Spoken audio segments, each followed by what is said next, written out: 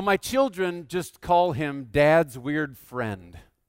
And it's not that they're being mean. He has earned that title because of some of the strange things that he has done over the years. One of those was that he called up Pathway one day, and he asked the person who answered the phone if he could speak to Pope Jeff. And the best part was the admin person getting on the intercom to me saying that there's a guy on the phone who wants to talk to the Pope. Do you want to talk to him? I mean, that's just this guy. I've known him since elementary school, and so when we got into college, we decided we should take a road trip together. We decided we wanted to go to Florida and play some golf. And so that was the plan. He was living in Chicago at the time, and I wasn't too far away, and so the plan was I'd go and I'd pick him up, and we'd head on down. Of course, neither one of us had a reliable car. We're college students. And so my dad was foolish enough, he was kind enough to loan us his car, which was a Chevy Chevette. Some of you may remember the Chevy Chevettes back in the day, and it was actually both good and bad. It was good because it was a car, it was actually a diesel engine, and it got over 55 miles to the gallon. And it was bad because my friend's like 6'5", and so his knees were in his chin pretty much the entire trip. But that was the plan, and of course we didn't have any money either, and so we didn't want to waste money on a hotel or hotels, and so actually we stayed with people in Florida that we knew, but on the way we didn't want to stop in a hotel, so we pretty much just drove straight through. We left Chicago early in the morning, and our first stop was Georgia. And it was a lot of hours, and we only stopped there because we needed some fuel. Then we got back in the car and drove the rest of the way. So the 20-plus hour trip, we spent about 10 minutes out of the car. It was a great trip. We had a great time. If I tried that today with Carolyn, first of all, my bladder would rebel, and I think she probably would too. It would be a different trip altogether than it was back then. But road trips are interesting things, and today we are continuing on in our road trip sermon series where we are thinking about some of the parallels that exist between what road trips are like. We take road trips in the summer, of course, and I know that many of you are in the process of planning one or will soon be taking one. And so there are parallels between the road trips that we take and how we process our way through life. And we're going to be thinking about that today as the series continues. And specifically, we're thinking about traveling companions, those that we spend our life with, and specifically fostering relationships. That's what we're going to be thinking about today. Truth is that we all travel through life with a lot of different people, and I think that it's safe to say that some of the relationships that we have with the people we're navigating life with are very good and some are not so good. They're all different, and some of them are very warm, and we love to lean into those relationships and spend time with those people, and others of those are not quite so warm. And actually, those are people that sometimes we actually try to avoid, or we resist those relationships, or maybe we ignore those people as much as we can. And as you just think about the people who exist in your life, you can put people in those different categories. Maybe at work, you see that person coming and you duck down another hallway just so you don't have to encounter them. Or the same thing might happen in your neighborhood, or even potentially in your family. And for some of us, we're willing to allow those walls to build up, and so you have family members that you avoid. Or when there's that gathering of the family, you choose not to go because of the nature of those relationships. Or maybe it's that you say some bad things about coworkers, or you're cold to your neighbors. We allow those things to come on in. The truth is that relationships are hard, and some are really, really hard. And today we're going to take a look at some of those things that stand in the way of relationships, of making good relationships better, or taking ones that are troubled and actually moving them forward in a positive way. But if that's going to happen, it's going to only happen through intentionality, that we would be intentional about how it is that we're interacting and engaging in those relationships, the ones that are already good and the ones that aren't so good.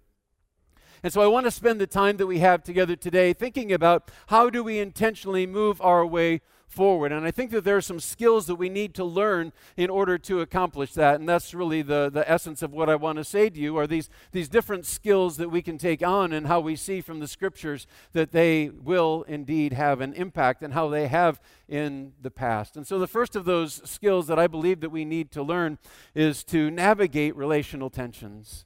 These are on your outline there if you want to jot some of these things down as we go.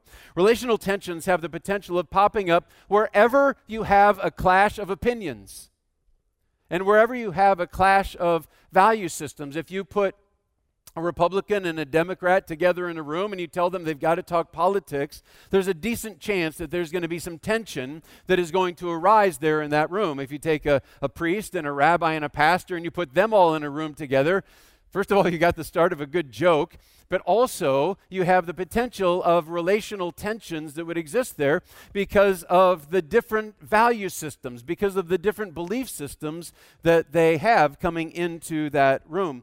But here's the thing, just because you have the makings for relational tension doesn't mean that it has to actually derail the relationships.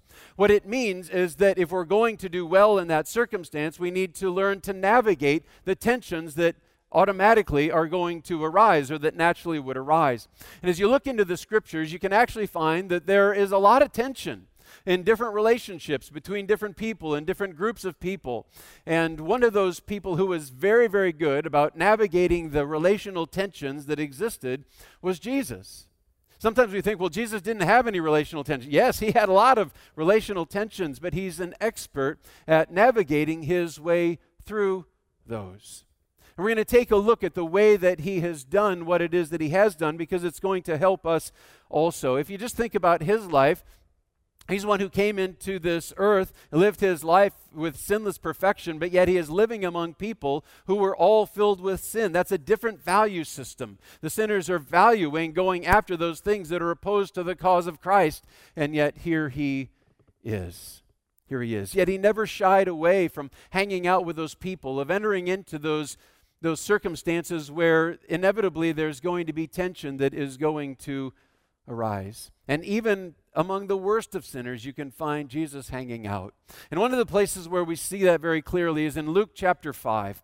We're going to kind of be jumping around the scriptures today, and you're welcome to turn to the passages, or we'll put them up on the screen, and you can just follow along there. If that's easier for you to do, you might want to just jot down some of the references, and you can go back and review some of those some more later on. But it's here in this account in Luke chapter 5 that Jesus encounters a man named Levi. His name is also Matthew, and he is a tax collector. And some of you know that tax collectors were not very well respected in those days because not only would they collect the tax that was due, they would collect more tax beyond that. And whatever it is that they could gain beyond what they had to turn in, they could just line their pockets with that.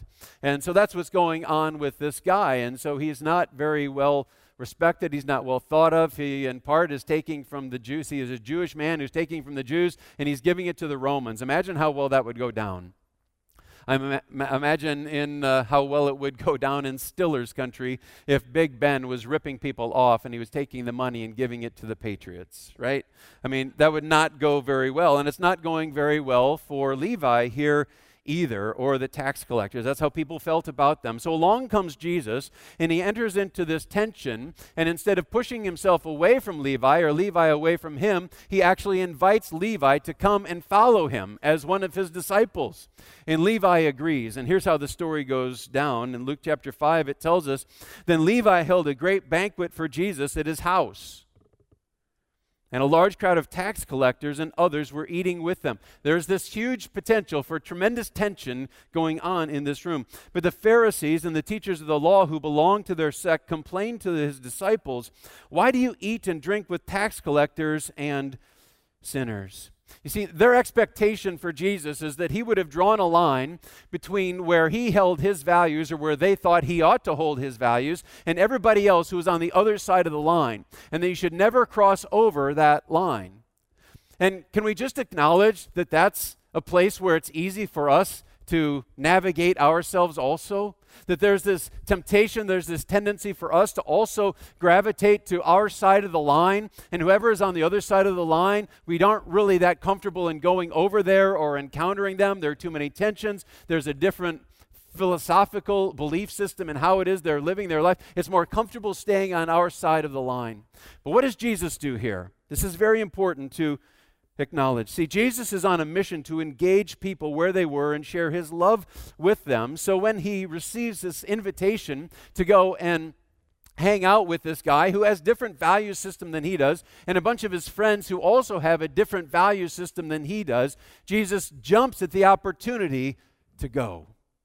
And that is so very instructive, I believe, for all of us. You see, you have coworkers and neighbors and family members who view life very differently than you do. They hold different values than you do. They act in ways that you would never act. They do things that you just would never do. That is just life in our day and age. You can just get used to that because that is not going to change. But you've got a choice in the midst of that. You can either decide to run away from that or you can run into that, right? You can either avoid them or you can engage them. To avoid them says, I'm more interested in comfort for me than connection with you. I'm more interested in comfort for me than connection with you.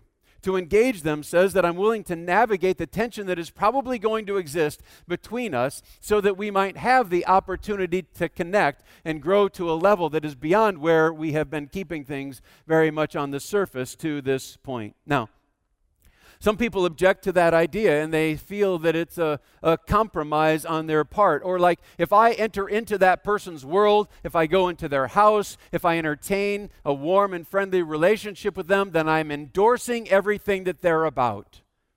I'm endorsing their point of view. I'm endorsing their mindset. I'm saying the way that they are living is okay just because I've entered in. That is not the case. You're not going to lose your sanctification for moving into an environment like that if somebody disagrees with you. You're not compromising your values. In fact, if you're a believer in Jesus Christ, to enter into some of those places is actually living out your values. It's not compromising your values.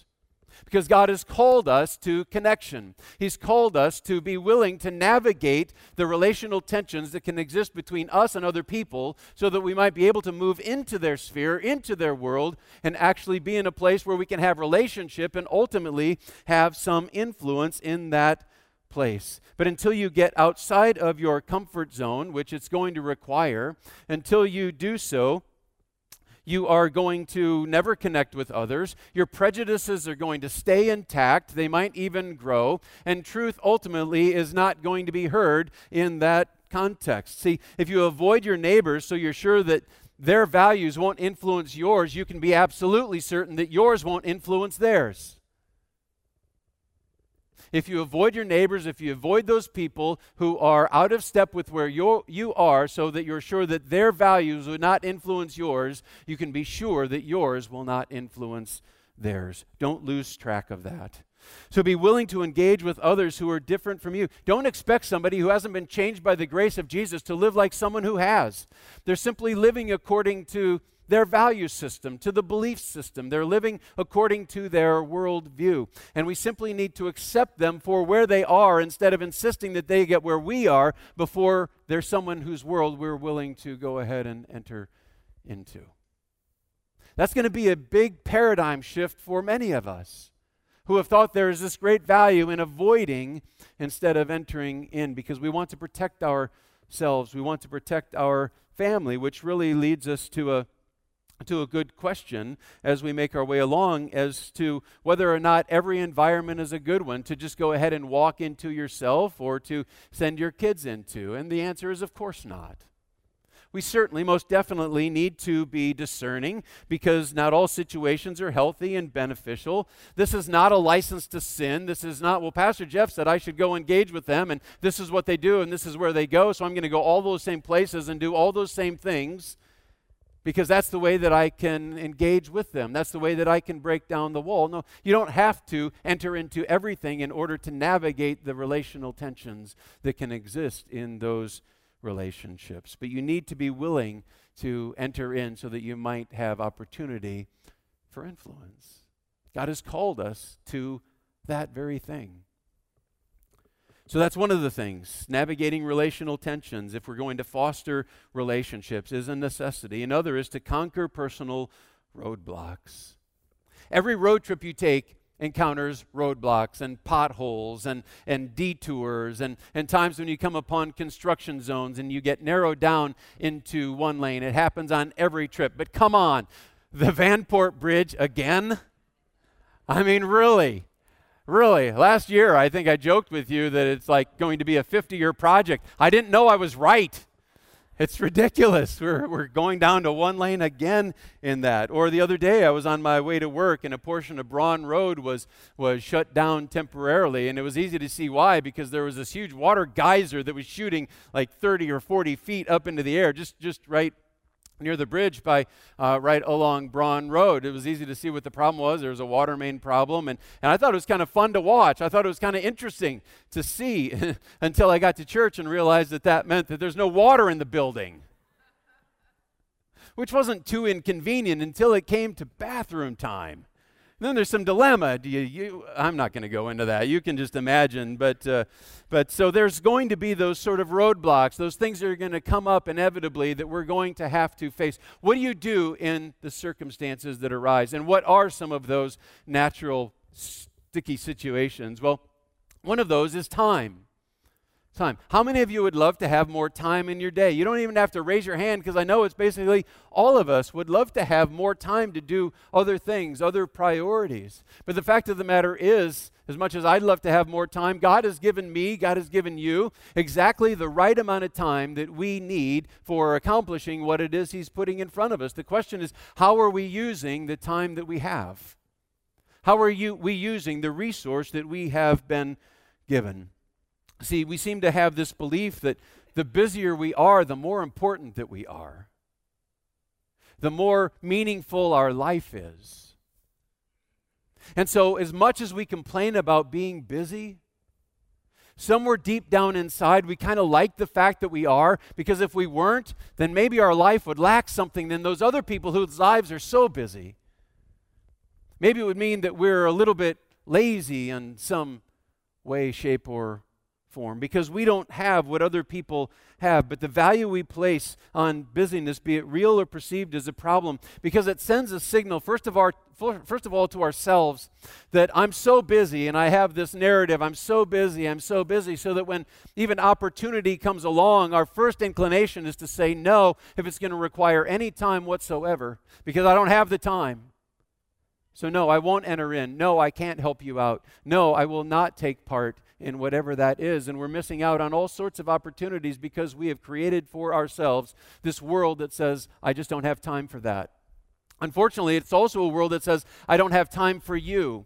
And when you give off this whole aura that you are so busy, what you're saying to other people is, I really wish that you'd leave me alone because I don't have time for you. And the problem with all of that is that the time that we have been given in large part is to be used for connection, is to be used to engage with other people. That's what God's call on our life is about. It's not to live life alone. It's not to just be selfish and do the things that I want to do. It's to engage with you. It is to have opportunity with other people so that we might grow together, so that we might accomplish together the purposes that God has given to us. That's why we talk about getting connected to groups and smaller environments where you can serve and where you can be known and where you can know others and encourage and be encouraged, and on and on and on it goes. Because God's intention is that we would live this life in connection with other people. And when we say, I just don't have the time, we're setting ourselves up for failure ultimately. Now, this means we got to be intentional and very focused. Don't just do some drive-by neighboring with your folks who are living next door. And it's like, well, I wave to my neighbors all the time. Yeah, and you're in your car as you're driving by their house. As you do so, or you're walking by on the sidewalk where they're up on the porch and you shout a hello, that is not being a good neighbor. That is not engaging in friendship. There are times when you've got to stop. Now, don't stop every time, because they don't want that either. But sometimes you're going to have to stop to foster that relationship. The truth is that love and hurry are incompatible. Love ultimately takes time. It takes undivided attention and a willingness to enter in. I may have told you this before, but there was a time that we were sitting at home and Carolyn was sharing about her day, and she was using a lot of detail and she was using a lot of embellishment. And what it was not my finest husbanding moment, I said to her, could you please just net it out? Yeah, you're afraid to laugh, aren't you? Because that's so horrible. I get it. How loved did she feel in that moment? Yeah, not at all. Not at all. Love and hurry are incompatible. And there are times in the relationships that you are in, not just spouses, not just family, but that which goes beyond, that which goes into the workplace, that which goes into the neighborhood, and so forth, where you've got to slow down. You've got to make the investment of yourself and of your time and get past that roadblock of time. That's one of them. Another roadblock that commonly comes up is fear. You might fear that if you reach out to try to be a friend to somebody, that you'll be rejected. Or maybe that you'll be drawn into the friendship and you'll find out that they're needy or they're clingy. There are all kinds of different fears that we encounter. But I would suggest to you that to not be too exclusive in who you are willing to get close to or who you're willing to allow to get close to you. My guess is that many of us have shut ourselves off from a relationship that would have been beneficial because we were thinking about all the ways that it could go bad. Here's what could possibly happen. This could possibly happen. It hasn't happened yet. You don't know that that's going to happen, but the fear of the possibility of it happens keeps you keeping people at arm's length. And for many of us, the number of people that we've allowed actually to come into our inner circle is next to nothing, and maybe nothing, for months and for years, because we're afraid of how things could go bad, and we'd rather have nobody than have the wrong somebody. And we're missing out on the greatest of things that could be happening and the greatest of opportunities that could be ours to lean into other people's lives along the way as well. Besides, managing relationships so you only engage in what is pleasant and helpful, that's not friendship at all. That's selfishness. That's using other people. Instead, Proverbs teaches us that a friend loves at all times. A brother is born for a time of adversity. That is so powerful. That tells us so much about the way that we ought to enter in and that we ought to set aside fear to be willing to step into wherever it is that is needed. We're here for one another, and I'd encourage you to lean in. It's going to provide blessing all the way around. And I've just got to pat you on the back for a moment as a congregation in this regard.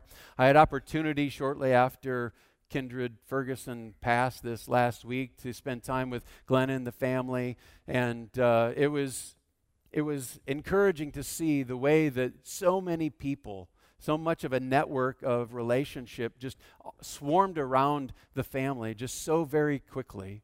It was a great thing to see. People who weren't afraid to step into what might be an uncomfortable situation otherwise. And to hear her give testimony of how through Kindred's illness that there were basically no days that ever passed by where there wasn't a card or two or three or something in the mailbox just to encourage them and to lift them up and to help to carry their burden. That's why we're here. Not all of those circumstances are easy or fun, but it's why we're here.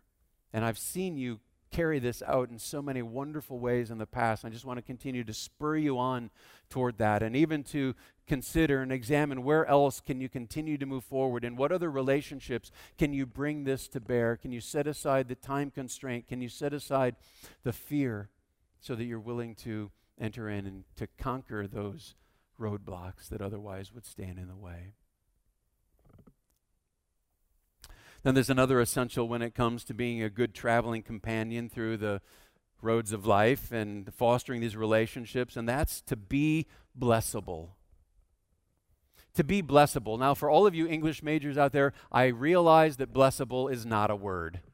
I know that. I just want to use it today because I want to drive you nuts. No, that is not why I want to use it today. I want to use it today because I think that it will be even more memorable to use a word that's not really a word, because you know what it means. And this is a really important point, and I want us to be sure that we don't miss it. Some of you are very good at caring for other people. If there's a kind deed to be done, you'll do it. If there's a sacrifice to be made, you will make it. But when it comes to receiving the kindness of another person toward you, you're horrible. You're horrible. You know what I'm talking about, right? For some, that's because of pride, and we don't want to be and we don't need anything from anyone. Or maybe in another circumstance, it's that we don't want to be in anybody's debt. Or maybe it's that we genuinely believe, well, if I don't accept those things from somebody else, then they don't have to do those other things, and then their life is going to be enriched because they don't have to spend their time doing something for me. See, but there's a fundamental problem with that point of view or with that thinking, because genuine relationship requires give and take. If you're just the giver and never the receiver, you might be a benefactor, but you're not a friend.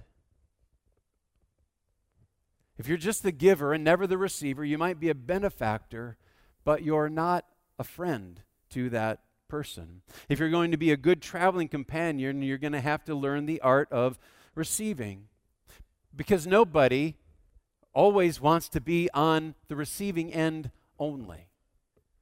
Okay, so some of us might be willing to try that for a little while, but in the grand scheme, we don't like that because it becomes demeaning. It becomes demeaning to always be the one who's receiving, to always be the needy one. So if you want to develop a friendship and not a project, you've got to learn to receive. The value of the kindness shown back and forth doesn't have to be the same. That is, that you don't have to keep a ledger and say, well, they've probably given more into me and into the relationship than I've given into them. So before anything else happens, I've got to give back so that we keep the balance. It doesn't have to be that, but it does have to be reciprocal, where you're not only willing to give, but you're willing to receive. Now, I admit, I am not the best at this. I am not the best at this. I've told you before about my snowblower neighbor. He is a guy who's got a snowblower, and he loves to use it, and he loves to use it on my driveway. And I don't think that there was a single snow this last year, if I didn't get out to the driveway first, that he didn't snowblow my driveway. And I got to tell you, it makes it kind of uncomfortable, because sometimes I had to wait in the house a long time until he got out there. Not really. I mean, I would try to get out there as quickly as I possibly could so that I could do it, so that he wouldn't do it, because it did get a little uncomfortable for him to constantly be doing that for me. I tried to get him to stop. I said, thank you so much. That was so wonderful of you to do. Now, you really don't have to do that. You really don't. And he'd just keep doing it over and over again. And eventually, he just came to recognize and learn the fact that it was a tremendous blessing to him for me to be blessable. Now, we certainly did things back for him also, but he's made it very clear that I would be stealing a blessing if I weren't willing to be blessable in this particular regard. It's just something that he can do, that he wants to do. Jesus knew this principle too. On one occasion, he's dining at the Pharisee's house, and Luke tells us what happens. He writes, when a woman who had lived a sinful life in that town learned that Jesus was eating at the Pharisee's house, she brought an alabaster jar of perfume, and as she stood behind him at his feet weeping, she began to wet his feet with her tears. Then she wiped them with her hair, kissed them, and poured perfume on them.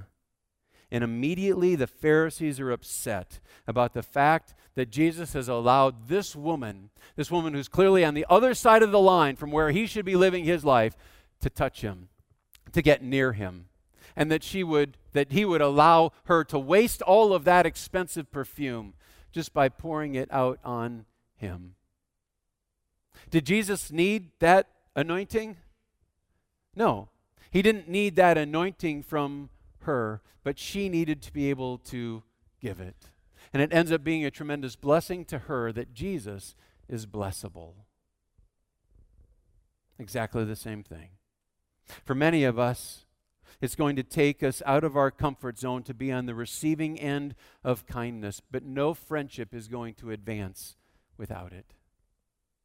It can't advance without it.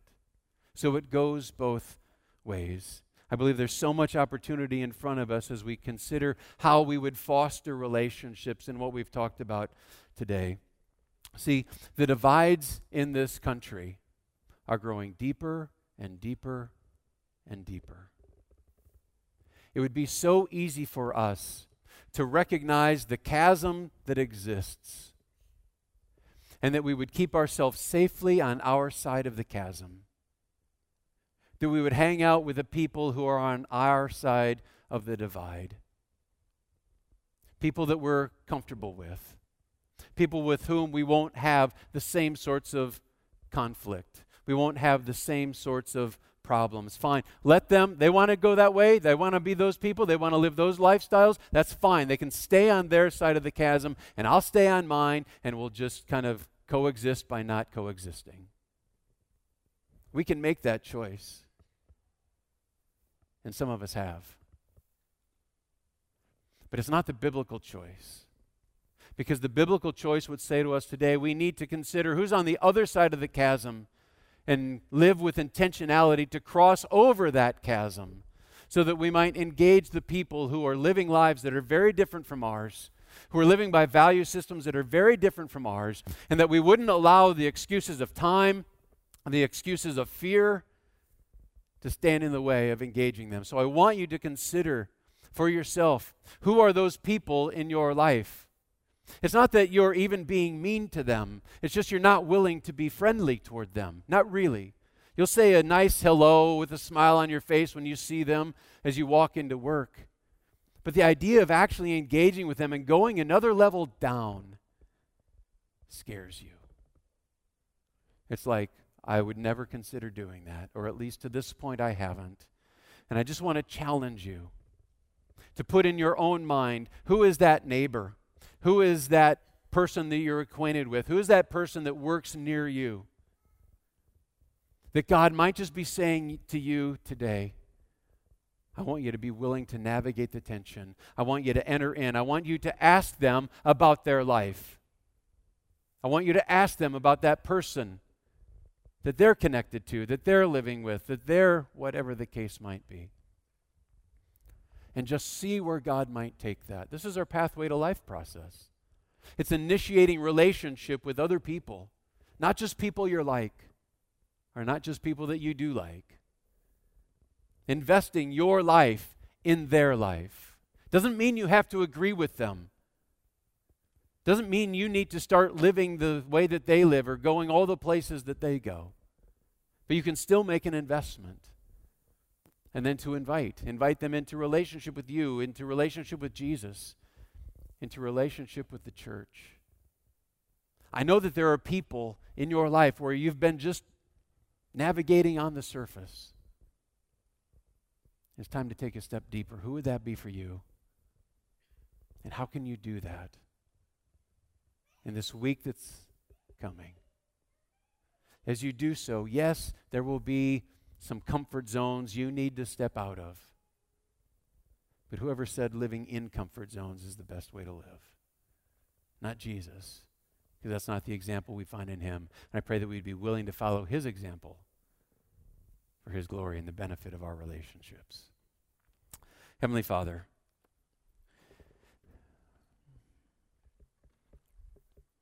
we want to be people who live in meaningful relationships, certainly with you, but also with others. Lord, it's easy to acknowledge and recognize the fact that it's easiest to live on our side of the line, on our side of the chasm, hanging out with the people that we're like, hanging out with the people that do the things that we do, who hold all the value systems that we hold. But Lord, I pray that you would give us the courage to step beyond that, to genuinely be interested, and not to enter into relationships with judgment,